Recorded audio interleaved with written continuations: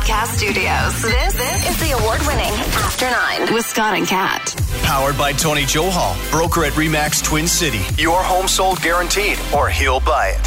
Hey now! What's going on? Nice outside for a change. Lotto Max was won in Quebec last night. Where did that quote come from? Was it Letterkenny? Fuck Quebec? Yeah, I got it. I tweeted about it this morning, and I got a couple of those responses. Fuck Quebec. Yeah. Doesn't it seem like Quebec always wins the lotteries? I literally was just having a conversation with someone on like Monday or Tuesday. I don't remember if it was yesterday or the day before, whatever it was. And they said, I'm probably going to drive to Quebec, and they're closer than here. But I'm probably going to drive over the border to Quebec because that's where the big winners usually are. And I said, ha, ha, ha. And now I realize I should have said, can you get me one too? Because that sounds like a good idea. Yeah, that sucks. I mean, either way, it sucks when you don't win. But I would like to see who did win. That's what matters most to me, I think. Like, tell me who won, though. Give me a little description of the person. Man, woman, old, young. What do they plan to do with the money? I feel like we're invested so much so in these big lottery giveaways that we deserve to know exactly what you're going to do with the money. Don't you feel that way? Yeah, I do, actually. We all took a chance and bought a ticket for that draw. And since somebody else won, maybe tell us who that person is, what they're going to do with the money. Are they going to turn into the next world philanthropist? Are they going to just throw a lot of great parties? Are they going to be the next crypto king or queen? We don't know. But I'd kind of like to know. A little closure, because I had plans for that money. Shit. You made plans and everything. Yeah. Buy some stuff. That's what I was going to do. Yeah. Guess what I did last night? It finally happened. It happened, everybody. It happened. Why'd you take so long? By the way, Tom Cruise was right. This song is perfect for that movie. Lady Gaga did a great soundtrack song for Top Gun Maverick, which I saw last night. Listen, are we doing spoilers here or no? I can do a safe non-spoiler edition of what I'm going to say. No, I mean, it's a podcast. People can fast forward if they don't want to hear the spoilers. Okay, so we'll Shh. Oh, gosh. Shut up. So bright tonight, My new favorite song. but don't you let go of my hand. Okay. You can cry. They didn't use that song very much. Why did they only use it at the end of the movie? Well, just like in the first one, they only used Take My Breath Away for a small part of the movie. I thought that part made it cheesy. I'm going to say that there's a lot of parts of the movie that were cheesy. Now that you've watched it, you can discuss this with me further. But the first one was kind of cheesy in those ways. I didn't okay, we'll start with the first part. Agree with you. Song, fantastic. Lady Gaga, huge fan. They should have used that song more. I understand, Take My Breath Away, but they use that song so often. I was just like, come the fuck on, man. It's not the 80s anymore. Let's move along. Let's bring in some Gaga. Let's do this. I would have liked to hear hers more than just at the end, but it was that moment, and I guess there's not even a spoiler needed, but that moment, that's fine. That's great. Awesome. Did you, okay, what was your favorite part? What was your favorite part of it? Just the whole experience? Is that a shit. tough question? That's a shit question to ask you, right? I'll tell you, I went with my son, like I said I would, and he and I had sat and watched the original so many times when he was a little boy growing up. And now that he's all grown up, I thought that's going to be a really neat thing for my son and I to go together with him now as an adult and see the sequel. And that's how long it took to make a sequel. What I didn't expect was how hard that gut punch in the feels was going to be when I saw Maverick with Goose's son, especially knowing that Goose died in a plane with Maverick. What? That's a spoiler from the original. What? If you haven't seen the original Top Gun at this point, don't even there's fucking no bother sending spoiler. me a, you didn't warn us first. I'm glad I watched it, though. Like I told you, right? I feel like I wouldn't have understood the second movie, the Maverick, as well if I hadn't watched the first. It was good to have that, and it was really top of mind for me because I watched Top Gun on Crave on Saturday, and then I went to go see Top Gun Maverick on the Sunday. So it was really like right there for me. See, and I've seen the original so many times. I think you're wrong, actually. I think if you had never seen the first one, nothing would have seemed out of place in the second one. The fact that you did see the first one so close to seeing the second one just made all of those references pop even more, I think. The Great Balls of Fire thing is like the cheesiest shit I've ever seen, though. Both movies. Pilots are cheesy. Do you think that's it? Do you think it's a bit of real? Because maybe I'm just not in that world, but man, it was fucking cheesy around the piano. Let's all sing Great Balls of Fire. I've never seen that happen in my life. They, part of the reason they did it is because he had that memory I of know. being a kid Oh, I sitting on the know. piano while Dad played that I song. get it. And I thought it was beautiful. I have never seen a sequel that married together the original and the second part as well as that movie did. And when they weren't doing a flashback, they were almost recreating different scenes, but with the modern day actors. It was a perfect passing of the baton. Now they can go ahead if they want and make a ton more Top Gun movies that don't even need to have Maverick. He'll just be a legend, kind of like Iceman is in this new version. It's the way they did it. There was so many parts of that movie that just took me back to when I was a kid watching that movie, playing with toy airplanes, thinking I want to be a pilot someday. It was so well done. The story was Star Wars. For those who haven't seen it, it's basically we got to blow up the Death Star. We've got to weave through this canyon Right. and then drop some missiles into a little tiny area that's only 2 meters by 2 meters. They made that part very basic for those reasons, I think. Because when you think about the audience that you want, and they got it, by the way, they got people of all ages to watch that second movie, to watch Top Gun Maverick, even if they didn't have a memory of Top Gun, which was me. That was me. But they made the plot so easy to follow. That's what they did right. Even though, like I said, cheesy. Absolutely. Everything about the plot. I didn't really buy the Jennifer Connelly, Tom Cruise thing either. But okay, aside from that, they made it so easy to follow. Like, this is what we have to do. Swoop in, hit. The next one, swoop in, blow up. That's the mission. Like, there was nothing complicated about it. You didn't even really see a bad guy at all. It was very simple. And because the emphasis was more on the action. And that's where they spent the money. And that's what you went to go see, likely, right? Yeah, I mean, the action scenes were incredible. I love that they updated it for the modern military. In the original Top Gun, they didn't have a lot of threat from SAMs, surface-to-air missiles, but they did have it in this one. And the way they played it up was so well done. The planes, the action, the camera angles, the feeling you had when you were in the theater. It was emotional, Kat. I mean, I know you guys are going to shit on me for this. No, go ahead. No, I don't think people will shit on you. You tell your truth. I teared up a bit. You teared up a bit. Was it little bit. the beginning? Was it the end? What part did you tear? Or there were a few moments where you teared up? Like, what part exactly got you? So the beginning was fine. It was very similar to the beginning of the old one, just with a modern day twist. I think part of the stuff that really got me was, in particular, and I don't even know if they like really cleverly merged somehow video from the original and what they shot this time. But when you saw Maverick get into an F-14 at whatever it was base that they had just finished blowing up, and he had Goose's son in the back, and the way they shot it was so perfect in that you'd swear that was Maverick and Goose. And then they zoom in and it's Goose's kid, and it's like, holy shit.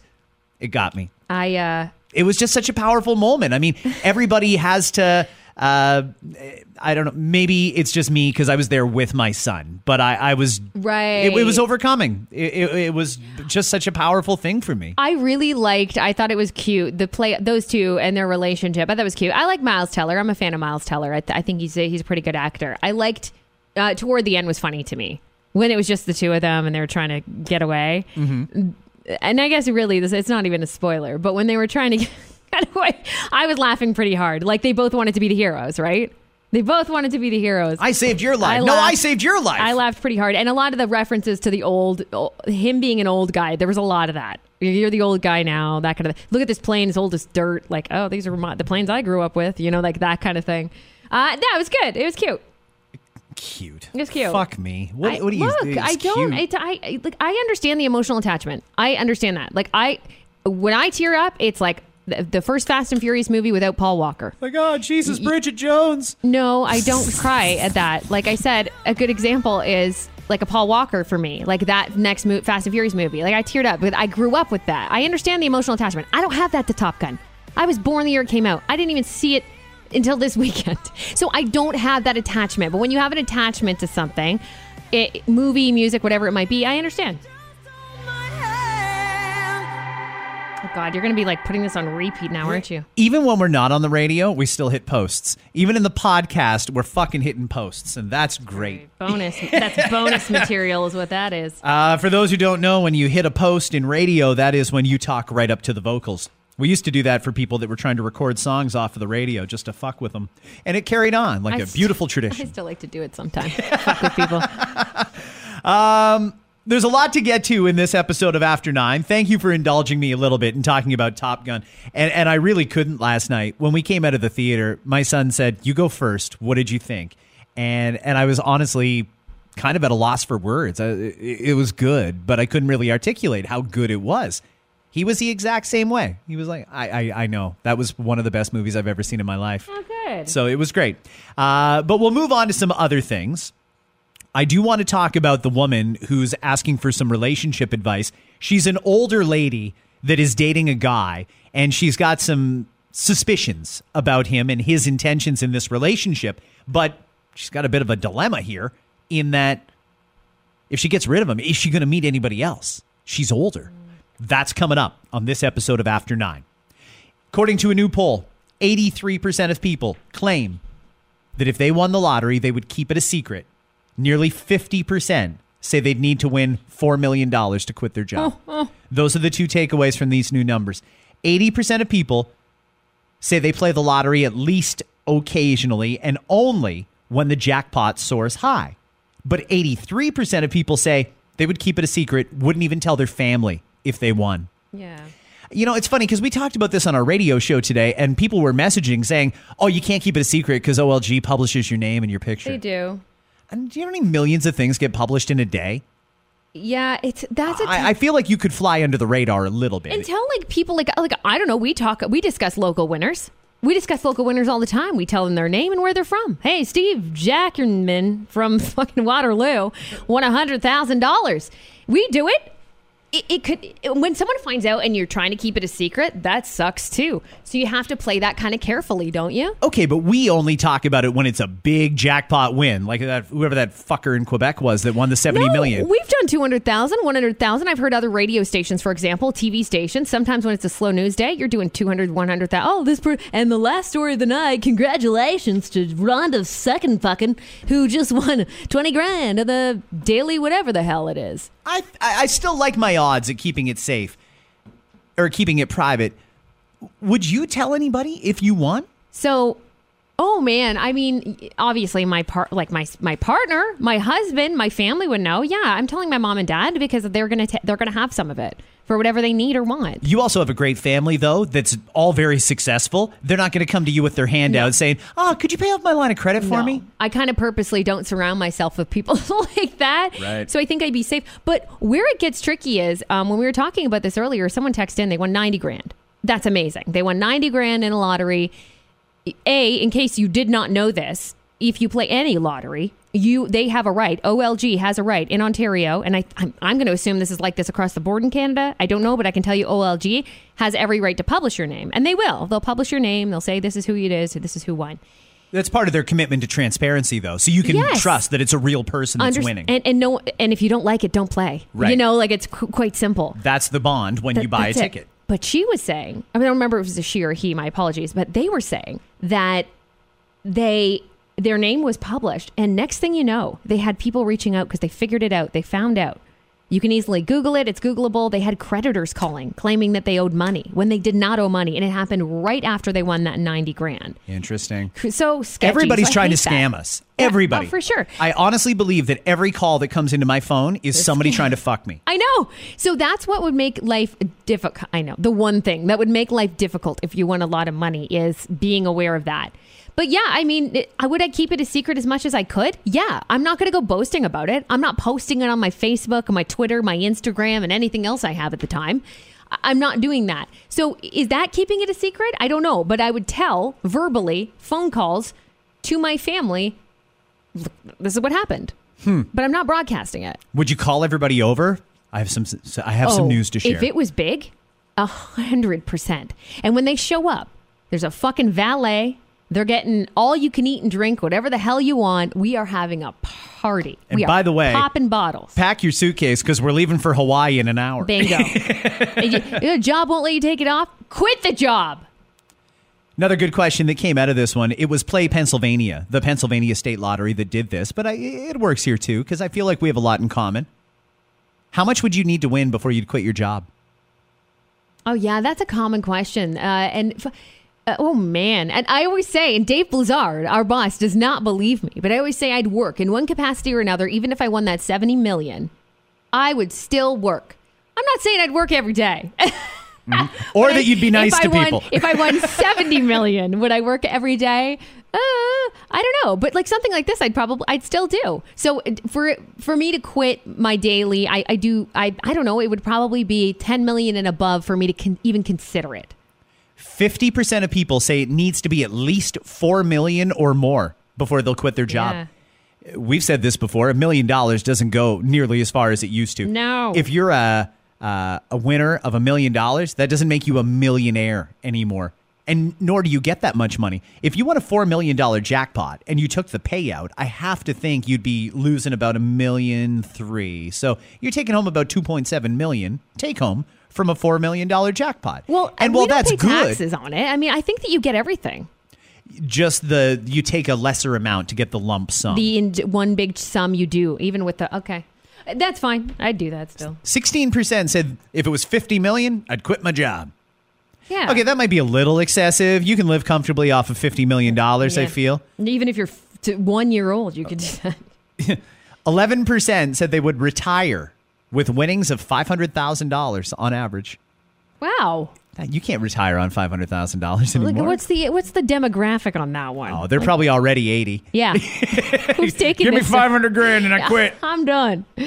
88% of people claim they would give away some of their winnings. And this is where the honesty part comes in and why some people are less likely to tell family because they know everybody's going to have their hand out. And when you win 4 but take home, say, 2.7 or 2.8, well, that's a pretty substantial haircut. How much are you willing to give away of that? You got to make that last for as long as you want it to last. Would you give away $100,000? Yeah. $500,000? Because whatever amount you agree to give away, anything below half of what you want, people are going to have a problem with it. Yeah, you probably have an idea. It's got to be like a percentage in your mind, right? Like 100,000. Like for me, if I found out my brother, let's just use an example of like a sibling. So a sibling of mine, my brother or sister, won $50,000. I wouldn't even consider them giving me anything. No, me either. You know what I mean? Like Yep. You've got a mortgage, you've got kids, you've got stuff on the go. Congratulations. That's amazing. Hey, you want to throw a party and buy my stuff for that party? Cool. I'll take that. Great. But aside from that, no. Once you hit that, like, what do you think the mark is? What do you think it's got to be minimum before people believe they're probably going to get a chunk of that? If we're talking immediate family members, so a sibling, a brother, even a best friend in your whole wide world who's basically a sister or brother to you, or your parents, etc., or your kids for that matter. What's the threshold there where you expect or you believe someone would expect to get a cut of that? Any amount of money that I won, kids are getting cut in, no problem. If I'm going to start handing out money to like my brother and sister, it's got to be at least $500,000. And even at that, I'm talking like here's $10,000. You know, why don't you pay off your car? Something like that. What if you? So you won $25,000. Let's say you won $25,000. Nobody's getting anything. Nobody's getting anything. I need that $25,000. Okay. Yep. You know, that's fair though, because look at the world that we live in. Like the $25,000 doesn't. It's lovely. It's a game changer, absolutely. But it doesn't go that far. It really doesn't. You pay off debts. Maybe you put a little money down on the mortgage. Maybe you get some work done to your house. It's very like essential stuff. Maybe you do go on a trip and you splurge a bit. But it's very essential. It's not a lot of money anymore. $25,000 would probably just go right in the bank or into an investment account, safe investment, because you like to have that slush fund, but a lot of people have dipped into their savings over the last couple of years, and they'd love to replenish that. Yep.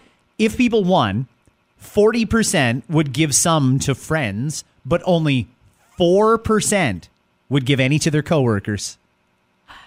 It's This is why you got to be nice to your coworkers. The coworkers thing is tough. You're all my friends. That's okay. So the coworkers thing is tough because you're in one of those situations where you don't, unless you're the employer, I suppose. But even then, it's kind of weird. You don't pick the people you work with, right? But you make it work with the. Well, we kind of do. But. We kind of do, sure. But for most people, right? Most people, you're plunked into a situation, right? Where you're working. Everybody's making money. And sometimes you're lucky and you work with a group of people you actually like. That's an amazing time, right? Yep. That's great. But just because you're in that bubble of work friends, do you consider them friends enough where you've won enough money, you quit that job? Are you leaving anything to the people you work with? It's a strange scenario because you didn't necessarily, it's not like those are your best friends and you all decided to work together. That's not usually how it works. You've got work friends and then separate from that, you got best friends and things like that. I would probably try and thread the needle and make everybody happy, even though this would probably not make anybody happy. I would probably do something for them, but not actually stroke a check to them. Okay, like a party or something? Like, give me an example. Yeah, like if I just won some big money in the lottery, I would probably take the whole team here. Depends how much I won. We could start off with maybe dinner. If I won like fuck you money, maybe I bring the whole team to Vegas for a weekend. To a resort or something too, something like that. That'd be cool. But even at that, people are going to do the math. 3 days, 4 nights in Vegas, that's a package worth about $700 a person. Thanks, asshole. See, that's terrible. If you But think that's what they would think. And if you think that way, that's terrible. You didn't win it.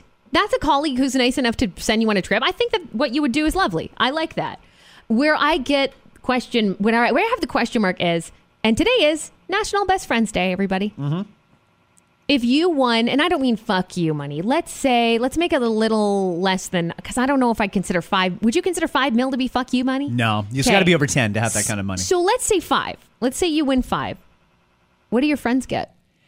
Okay, so I think that the best thing I could do for friends is not give them a handout, but give them a hand up. So what I would likely do for my besties, for you, for all those people, is I'd pick like maybe 5 people that are real close to me, and I would probably pay off their mortgages. That's nice.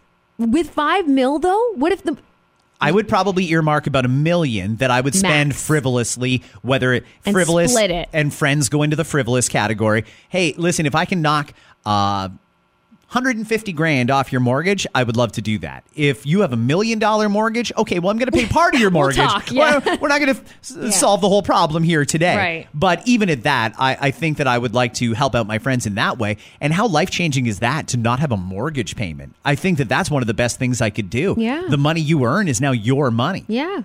I think that that's the way I would go. What about you, though? What would you do? Yeah, it's tough for me because I have a lot of good friends.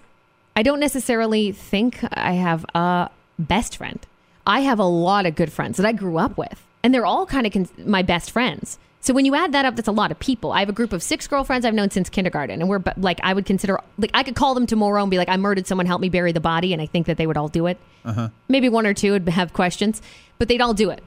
I have another group of 4 girlfriends that, again, I'm all close with. So in total, I probably have 9 or 10 really good friends. Okay. That's tough because do I sit them all down and I feel like what I would do is I would want to help them out. If it's $5 million or more, I would probably have a conversation with them. How are things going? I don't want to pry, but if I'm going to give you money, tell me what you could use. Tell me what's good. Do you want me to give you, $10,000 for your kids' education? That might be more valuable to someone than helping with their mortgage right now, for example. So I would probably do that, where I'd have a chat with them and be like, look, I won money. I know I won money. What are we going to do about it? I hate to be like, who's struggling? Raise your hand and tell me your sad story. But I know that some of my friends are right now. Who's not? Who's not struggling? I know of that. So the ones that I know of already that are having a bit of a tough time, that are a bit stressed out over life and money, I would 100% help out first. And the rest, I'd be like, do you need money? I mean, everyone's going to say they want money, but do you need money and how much do you need? What would you give me? I would do this. I mean, we kind of have a deal here, don't we? A little bit. We both agreed. I shouldn't say a little bit. No, we have a deal. Wait a minute. It's actually a deal. I don't think that would hold up in court. We have a little bit of a deal. Be clear, Fox. We do have a deal. I mean, Scott and I, and he mentioned it. Scott and I's deal is, I don't know what's on your mortgage. You don't know what's left over on mine. But all we know is that we would take a look at that and be like, what can help? I will clear your mortgage, I would reasonably, as long as it's under a certain amount, I suppose, depending on what I want and what you want. We'd help each other out with that. And that would go a long way. One thing I would say about the mortgage thing is, and this is an asterisk, and I'm glad that we're documenting this in audio form it's forever. Good. It's good. Is just because I fucking hate the banks, I hate them with such a passion that the thought of paying off your mortgage and making you that happy makes me so happy. But if there's a penalty to pay out your mortgage early, I might just say, you know what? In 4 years, when your mortgage is up for renewal, then I'll pay off your mortgage. Because even though it's probably only 40 to 60 grand, I'm not giving the bank another 40 to 60 grand. Fuck them. It's a waste of money. We can all agree. Absolutely. And they ding you for it every time. Oh, you want to refinance? Fuck you. Oh, Yeah. you want to switch to another bank? Fuck you. I always They'll find screw you every time. I know, and I always find ones that'll allow you to put in anytime you want, up to a certain amount. Though they all have their limits, don't they? Creditors, they have their limits. While we're talking about finances, let's marry together two things that definitely go together: money and your mental health. They say inflation is stressing out Canadians on an epic level, especially when they buy groceries or get gas. The FP Canada Financial Stress Index survey says money is the biggest stressor for 38% of their respondents. More than 2/3 of Canadians say rising grocery prices and are having a direct impact on their finance-related stress. 1/3 say financial stress is now causing anxiety, depression, and mental health challenges.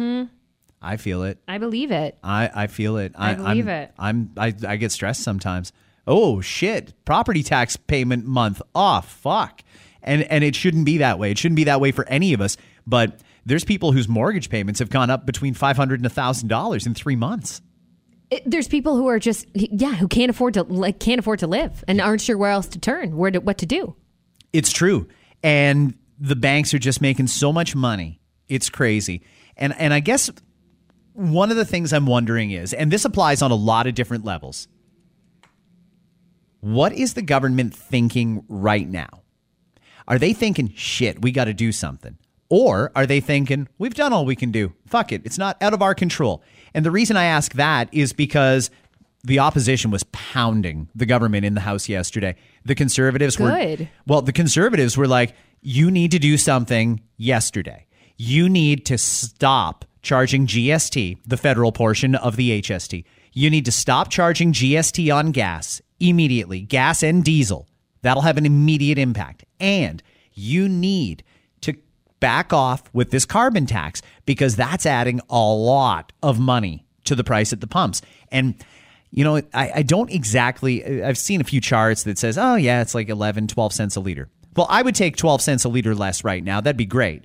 But I'm also hearing from a number of people that the gas companies, because they pay carbon tax, a lot of it for producing that oil that they sell to us, are taking a lot of, or basing their pricing factoring in how much they're paying in carbon tax. So in a way, they're almost sort of double dipping. They're charging us for what they're paying in carbon tax, plus we're paying the actual carbon tax that we have to pay. So if they would drop this carbon tax, it would have a profound impact. Those are the proposals from the Conservatives.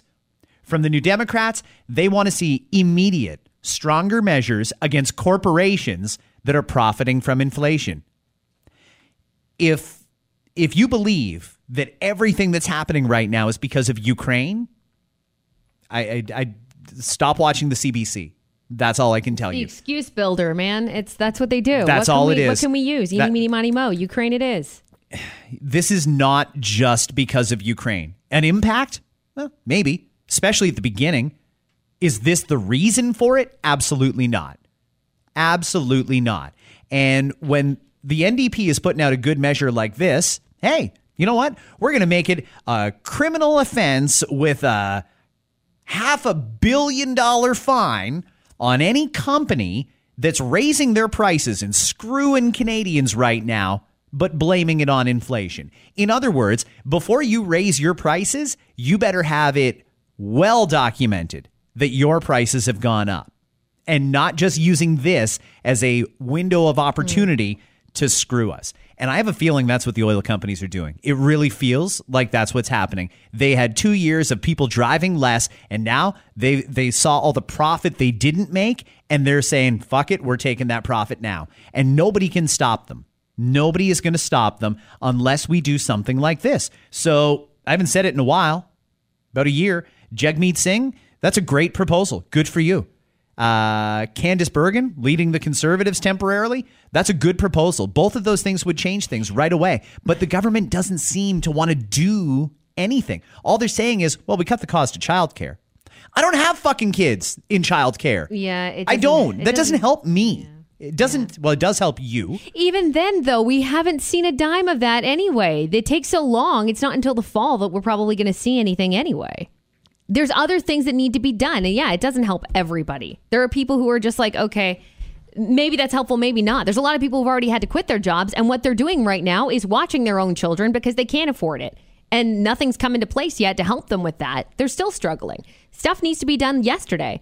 It's kind of concerning that nothing's being said, though, that they're not saying, don't worry, guys, we've got a plan. You'll hear it soon. Like nothing? There's no indication at all? But this is the thing. I mean, the government seems to, they know where they want to go and they know roughly how they want to get there. What they didn't expect is this much reaction from the public. And I think even their own supporters are seeing it right now. Right. And it's on a couple of different fronts. Everybody knows how bad inflation is, and everybody knows why it happened. We printed way too much money during the pandemic. The Bank of Canada are a bunch of fucking idiots that didn't do anything to stop this, and now to try and fix it, they're going to bankrupt the entire middle class by raising these interest rates. It's a horrible, horrible mistake, and they're going to do it anyway, and all Trudeau will do is give them cover.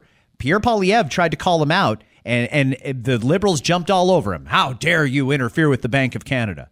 Well, the Bank of Canada is interfering with Canada right now. They're fucking with people, and nobody's going to stand up to them, except for Pierre, apparently. Did they want it to be bad? Like, at a certain point, don't you ask yourself, like, is this what they want? Is this a plan? Because it seems like it's a plan. Back at the beginning of the pandemic, there was a lot of people who said, this is exactly what's going to happen. What's happening now is what they said would happen 2 years ago. Right. It's happening now. Now, it didn't take a rocket scientist to foresee that inflation would kick in if you were printing too much money or if you were not living within your means. Sure. But I mean, they were pretty accurate, even on the timeline of when this was going to happen. So I'm not going to make this about Klaus Schwab and the World Monetary Fund and the conspiracy theories. Hey, listen, I wrote them off originally.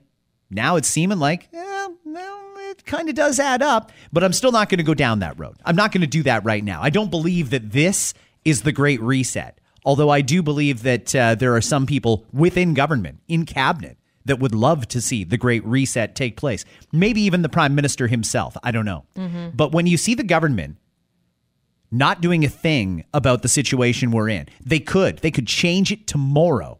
If they would drop the taxes and if they would just come out with an executive order from the Prime Minister's office that if you gouge people and try and blame it on inflation, this is what's going to happen. It's not just a fine against your company. It's not a deferred prosecution. It's nothing like that.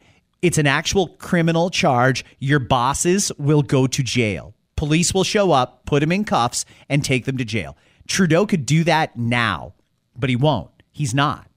We look at the situation at the airports. We know there's a problem. The government acknowledges there's a problem, but they're not doing anything. All they keep doing is pointing to, well, you know, it's happening everywhere. Don't blame us. That's what they're saying about inflation. It's happening around the world. Don't blame us. It's because of Ukraine. It's not just because of Ukraine, and it's not happening everywhere in the world. It's happening to a specific set of countries. Not us. We're probably the We're worst. one of them. We're probably the worst one from what I've been reading. We're definitely one of them. We're shameful in some ways. It's sad. Well, and then they keep blaming and deflecting and stuff like that. They're not actually doing anything. And then let's go back to the last time they did do something. Marco Mendicino is the public safety minister, and I believe he is a liar. And I believe that because of the Emergencies Act. When they put that Emergencies Act in, Marco was the guy who had to trot out there. I think they put him there because Bill Blair is like really losing coherency when he speaks. So they've got Marco here in charge, and he's a fabulous speaker. I don't know if he used to sell insurance or cars, but it had to be one of the two because he is like that.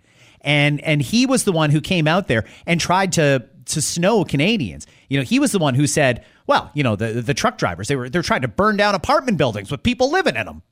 The police have already said that's not true, but he's still repeating that lie. There was another example where he he said police asked for the Emergencies Act. He's been caught in another lie. I think what happened here is the government saw a problem and they saw Trudeau's pristine left-wing reputation. And that's what he wants. He wants to be that left-wing rock star. I think he saw his reputation in serious jeopardy. So he went into hiding and invoked the Emergencies Act. And I do kind of think it was one of those things where they did it and it was a, we'll figure out an excuse later. Just do this now. And they said the wrong thing. They said police asked us for these powers and we granted them those powers. Well, now the deputy public safety minister, Rob Stewart, is trying to provide cover for Marco Mendicino because all of the lies he's been perpetuating have been debunked. So now the deputy minister says he believes that the intention Mendicino was trying to express was misunderstood. All that shit with the Emergencies Act and the truckers and them going through people's bank accounts, freezing assets from people who donated $20 to this cause, all a misunderstanding. Rob Stewart, who I've never heard of before today, says he was trying to express that law enforcement asked for the tools contained in the Emergencies Act. Which tool? Which one? Tell us which one. Or tell us the truth, what we just speculated. You didn't know what to do. You threw this Emergencies Act in place to try and save your boss, and it's just going to be lie after lie after lie to try and justify it. I'm happy that this joint parliamentary committee is still talking about it, and I'm really looking forward to the actual investigation. There will be a judicial inquiry about this. There has to be. I want people under oath. I want under oath testimony, and I want consequences for people who lie under oath to this commission. How long does it take to get one of those, to get that in motion? Is this one of these things where we're going to hear about it again in 2 years or something because it takes so freaking long? The judge who's doing it has already been appointed. Okay. The report is due by the end of March next year. Okay, so that's not as bad as I thought. Make it under oath. Let's make this consequential. Let's find out who's lying and why they lied. Hey, listen, I don't agree with what the truckers did. That occupation went on way too long. I thought they made their point greatly after the first weekend, and you can go back and listen to those episodes if you want to. But what they did in invoking that Emergencies Act and then lying about the reasons for why they did it and now continuing to lie about the lies, it's crazy to me. So again, I'm wondering, what is the end game here? I almost wonder, because a lot of people have speculated Trudeau should just go. He's just going to make things worse. He's toxic. He's got a horrible reputation around the world and in Canada. Regular people are starting to see through his bullshit. And there was a lot of people who thought he should probably take a walk. He should just walk away, put somebody else in charge, let them give the party the refresh and recharge. Well, there's a couple of things that play there, too. I don't think he wants to walk away. I don't think his ego is going to let him walk away. Or there's still more work to be done on whatever this is that he's trying to do. And again, it seems like bankrupting the middle class is the goal. That's just the way it seemed based on everything happening around us. Or he's so toxic, he's done so much damage that he's got to wear it now. Chrystia Freeland doesn't want to take over the party now. Not when they've already been in power for 10 years and people are this pissed off and it's going to continue getting progressively worse. Maybe she doesn't want the job. Maybe Anita Anand doesn't want the job right now. Any of those possible frontrunners. Maybe Prime Minister fucking Mendicino would be in the offing. No. I don't know if anybody wants the job right now because you're basically walking into a toxic situation. So maybe they are just going to make him sit there and wear it right through till the bitter end, whatever the bitter end looks like. The only way his fortunes are going to change right now is if he can find a way to get us out of this. I forgot about the term stagflation, but I remember when I was a kid watching TV and I wanted to watch Fraggle Rock, but my parents wanted to watch 60 Minutes. And I remember being all pissy because I wanted to watch my show and they were talking about stagflation. Stagflation is when you have high inflation, slow growth. We haven't seen it for decades in North America. A lot of people are already saying we're there. Growth is slow and inflation is high. Are we in a stagflation? Because it kind of seems like we are. Back in the early 80s, it didn't look like it looks now. They just know it doesn't look good. I can tell you that much. We could be on our way back there, though. And I don't know if Justin's going to do anything about it, or maybe they are making him wear it, or maybe there's just more work to be done in this master plan that he has. But either way, it's not looking good, and nobody is doing anything for Canadians. God, I hope we see a backbone out of Queen's Park or somewhere that's going to stand up and call for the right thing to be done here and then actually do it. Quickly, just a couple of things. Do you think you can have too many kids? Yeah. Yeah, I kind of agree with you. I do kind of agree with you. I had 2. Yes. You've got 2. Yeah. And I remember being so fucking busy and so tired and wondering, how are there people that have 8 kids? Yeah. How do you keep track of them all? It's shocking to me. This woman tells her story on TikTok. She gave birth every year between the ages of 16 and 19. Have you seen this girl? I believe so. I believe so. Let me go over it here. She was pregnant for like a million years in a row. Yeah. Which I don't even understand how she did that. She was pregnant at 16, 17, 18, and 19. She also got pregnant at 21, 23, 26, and 28. Yeah. That's a lot of kids. It's a lot of pregnancies. She just turned 30 and had triplets. Oh, son of a bitch. What do you hate yourself? What are you doing? I know there's people that love that, right? She's got 12 kids, Kat. She's 30 with 12 kids. It's fucked. I don't understand it. I know there's people who... I think that there are really people who grow up and that's their dream. I really do. And I love that those are the people that will do it because I don't know how you're willing to do it. I don't understand it. It's too many bodies to watch out for. Thankfully, every kid so far is okay. My fear would be that I'd lose one or several of them several times a day. When do you have time for anything else? How did you even have time to have sex all those other times to have babies? Oh, it wasn't good sex. That was like in the fucking closet during a segment I'm ovulating. Let's fucking go quick. It could even have been a whoopsie. Well, the shows are on in the basement and the kids are watching TV and you actually have 5 minutes free. Do I do the dishes or do I get me done? And that's I can't think of how you'd have time for any other way. I don't even know how you even have 5 minutes. Like, how do you even have 5 minutes? Like with 2 little... No. Okay, you know what? Not even 2 kids. Because, okay, fine. You can maybe find some time. Once you get up to 5 or 6, what makes you go, I could double that? I don't understand it. Unless she's going for some sort of a record or wants a reality TV deal. Maybe. I don't know what the plan is because that's... Fuck, she's got 12 kids at 30 years old. As long as kids are all loved, don't get me wrong. Okay, fine. As long as the kids are loved, they're taken care of. Maybe this person has the means. Maybe they don't. And that we don't know, I guess, to do it. That's great. As long as the kids are okay. Because at a certain point, don't you kind of worry?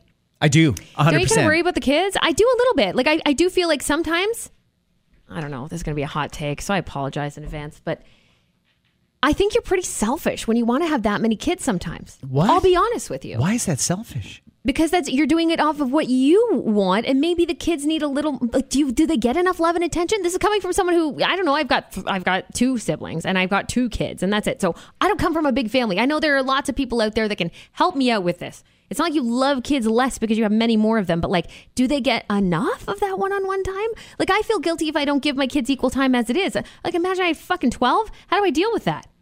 How do you even have enough time in the day to give them that one-on-one stuff? It used to be much more common, and I think that we all turned out fine. Most of us. So, well, I've got 2 siblings as well. 12, though. Like, we can't relate to this. It's a high number, sure. It's a lot, right? But presumably, she's got like 12 guys helping. I don't know. My mother-in-law, there's 10 siblings. There's 10. I think 10 or 11, 10 or 11, whatever it is. Like, you lose count after a while. My mom has 8 siblings. Yeah, and I think at a certain point she would agree. Like, there were too many of us. But that's her story, right? But like, I don't know anyone else's story. I know of people that were in my school, for example. Growing up, there were families, right, where they were in like every grade, and they were all siblings. Well, I think we all had that at one point.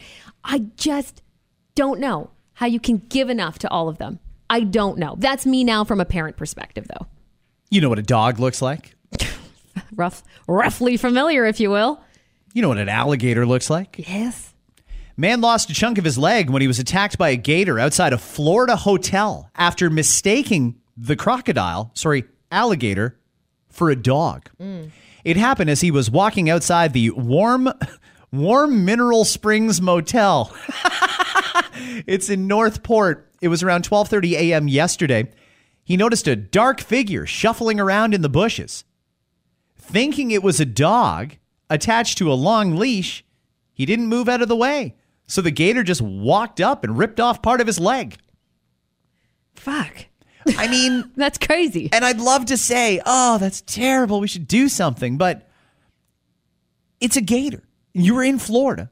And I know that you didn't expect to see a gator in the bushes outside the hotel, but they're everywhere down there. You got to be careful. They're like squirrels here. You're going to spot them in every scenario. So be careful. You got to be careful. Whoever mistook an alligator for a dog? How does that happen? I was waiting for you to say many, many drugs were involved. You know what, though? I mean, if there were many, many drugs involved, that wouldn't surprise me even a little bit. Then I go, okay. Let's talk about this woman before we run out of time. I'm going to read you a story from a woman who's looking for a little bit of advice, and I feel for this girl because it seems like she's truly conflicted. She says, when my boyfriend found out I have money to do it, he asked me to pay off his car. Now, because I said no, he won't answer the phone or talk to me. I've helped him in the past, but he continues to ask me for money. I think he's using me.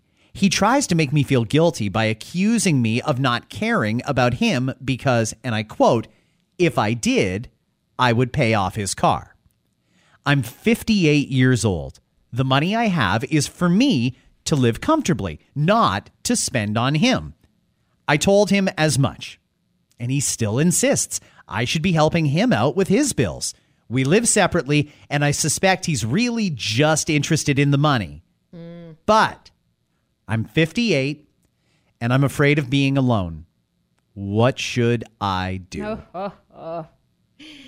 I love how right in there she says, I suspect it's just about the money. If you have any suspicions, you're probably right. This to me sounds like it's all about the money. Okay, I think that this guy is probably bad news. I think he's probably a red flag. Huge. I'm going to put that on the record now. But in the name of fairness and creating a discussion, I'm going to try and side with him to see if I can find where he's coming from on this. Is it possible that he sees a future with this woman and he knows that when you're starting a new relationship, a new life together, one of the best things you can do to get your finances in order together moving forward is pay off your debt? Is there any possibility of that? It sounds like there was not really a mature conversation that was had. This sounds more like my hand is out, give me money for my car. We're in a relationship. You should be helping me. Where's the conversation about where the future is headed? Hey, you know what? We should move in together. Maybe we're not there. Maybe we are. Here's what I have. Here's everything out on the table for you. This is what I owe. I feel like if we can help each other out, if we can move in together, like where's that conversation before you start jumping to pay off my car? Here's the future that I see with you. That's a huge red flag for me. Okay, what about this? Hey, we're in a committed relationship. No, we're not married. No, we don't live together. And no, we don't know what the future holds. But we're carrying on with the assumption that, hey, we're right for each other. We're going to continue down this path. You have money. I'm struggling. If we're in a partnership here, why wouldn't you pay off my debt? I don't know. Even I feel like it's a bit of a stretch, but I'm trying. It's a huge stretch. I mean, to me, this is filled with red flags. I hope the part that makes me the most sad about this is that what I'm getting from this, in different words, she said, I feel like I'm not going to find anyone else, and I'm already almost 60 years old. Mm-hmm. What if I never find anyone? Would you seriously, woman, if you're out there listening, would you seriously rather attempt to live your life with this person who only wants money from you? What you're doing is you're risking not only being high and dry and left alone anyway, but also left financially wounded because of this douche nozzle. So I suggest strongly that you let it be. First of all, lack of maturity everywhere here, because not just the fact that he doesn't have that conversation with her about the future. It says nothing about that, but also giving her the cold shoulder when she says no and explains that she's at the point in her life where she's saving up for retirement, or she's saved. She's worked hard. She's worked hard all the way through. She's almost 60 years old. I'd imagine it's a decent amount of savings. That's not yours. That's not yours right now. Stop expecting handouts from people. What's your situation, guy? I mean, I don't get it. I feel bad for her that she feels that this is going to be her last chance.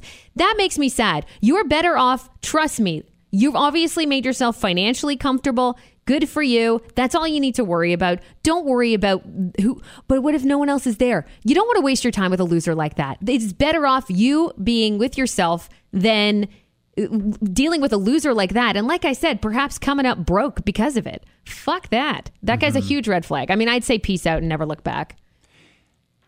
What if she doesn't meet somebody else? What if this was her shot? And what if she wakes up at 78 years old and says, I am lonely and I hate being lonely. And fuck, if I would have just paid that 20 grand, if I would have paid 20 grand 10 years ago, I could be in a great spot now. At that point, that's when you become the sugar mama. If that's really what you realize you want, be the sugar mama in that point. At that point, you're not there yet. Stop. Don't think that you need to pay for you're basically saying to yourself, maybe I should pay my way through this so I can get company. You're paying for company. What are you doing? Like, wake up. It's ridiculous to me. And there are people that will die that way, by the way, that do die that way all the time. Mm-hmm. They're well aware. A lot of the time, we look at men that way, right? And men with a lot of money that just have like they're players. They just basically have women, younger women mainly, because they have money. And that's where they're okay with that. They're like, I'm going to die this way. Not having any true emotional connection. I'm paying for this company. That's basically what I'm doing, is paying for this company. And that's that's sad to me. That's fine. If that's the way you want to live, though, okay. That's not how she's saying that she wants to live. This is not what you need yourself. You've done so well independently so far. Maybe you were married previous. I know she didn't go into detail about her life. If you're at that point, seriously, where you're 80, you're lonely, you know what? Go ahead. If that's what you feel you need, if you just want the company, don't keep this douchebag around that is, I say douchebag, at least douches have a meaning. It doesn't seem like this person does really. What if, though, and this is the last hypothetical, what if he went to her with a slightly different approach and said, hey, listen, you're obviously financially comfortable. She's obviously told him about her personal finances. So if he went to her and said, I like where this is going. I have some debt. I got to pay off this car. And no, I don't have the money. On the other hand, you do have the money. And if we're planning a future together, here's my proposition for you. Pay off my car debt. I will pay it back to the relationship. 20 grand? Okay. I'll put in $2,000 a year for the next 10 years until that has been completely paid off. Or as a payoff for you paying off my car, I will then agree to pick up a second job and I'll pick up 20 hours a week. That's not the scenario, though. I mean, I hear what you're saying. That would be someone who's reasonable, that sits down and is reasoning with the person and saying, look, this is my dilemma. I see a future. Again, I'm not hearing anything or seeing anything about a future. She's basically, I think she knows this guy's in it for the money. She had her suspicions. If you have suspicions, you're right. I just see no way for this relationship to work out without either her heart being broken. Just end it now. Just end it now. Guy's in it for the wrong reasons. He's in it for your money. Period. The end. Let him move on to someone else who might be actually willing to give it up, because there are people who will. What if she said, okay, you know what? We're going to pay off your car loan, but I'm buying your car. You can drive around my car, but that's my car after I pay it off. Yeah. And if you leave, it's my car. If that's what she wants. But the whole cold shoulder thing, that says enough. You're not mature. Who are you? I would love to know the age of this person. And if they are around the same age, my God, you've done a lot wrong in your life. If you're seriously giving the cold shoulder to a woman who's worked really hard. And it's hard enough for women as it is. In a lot of cases, especially those who've hit 60, they probably had to work really hard to save up that amount of money to be comfortable, to look toward retirement and be like, yes, I think I'm going to be okay. And someone wants to come along and take their savings. That's kind of fucked up to me. I don't like it at all. That's kind of fucked up to me is how we will leave the podcast today. Sums it up nicely. Have yourselves a fantastic hump day, everybody. We will see you tomorrow with a brand new episode of After 9. Bye. According to a new study, dogs are more effective at detecting COVID than rapid tests. I'm glad we've reached the point in the pandemic where the CDC is like, I don't know, dogs? I don't. But here's how it works with dogs. If you have symptoms, they sniff your crotch. One hump means you're negative, 2 humps means you're positive. That's fine. That's what they're saying. I saw the gas prices across the country have once again surged to a record high. You know, at this point, it's worth filling your car with Mountain Dew and just seeing what happens. I mean, why not? A guinea pig in Hungary named Molly was recently honored with the Guinness World Record for most basketball slam dunks in 30 seconds. But before you get too excited, full disclosure, apparently the rim was only set at 9 feet 6 inches. The After 9 podcast is powered by Tony Johal, broker at RE/MAX Twin City. Your home sold guaranteed or he'll buy it.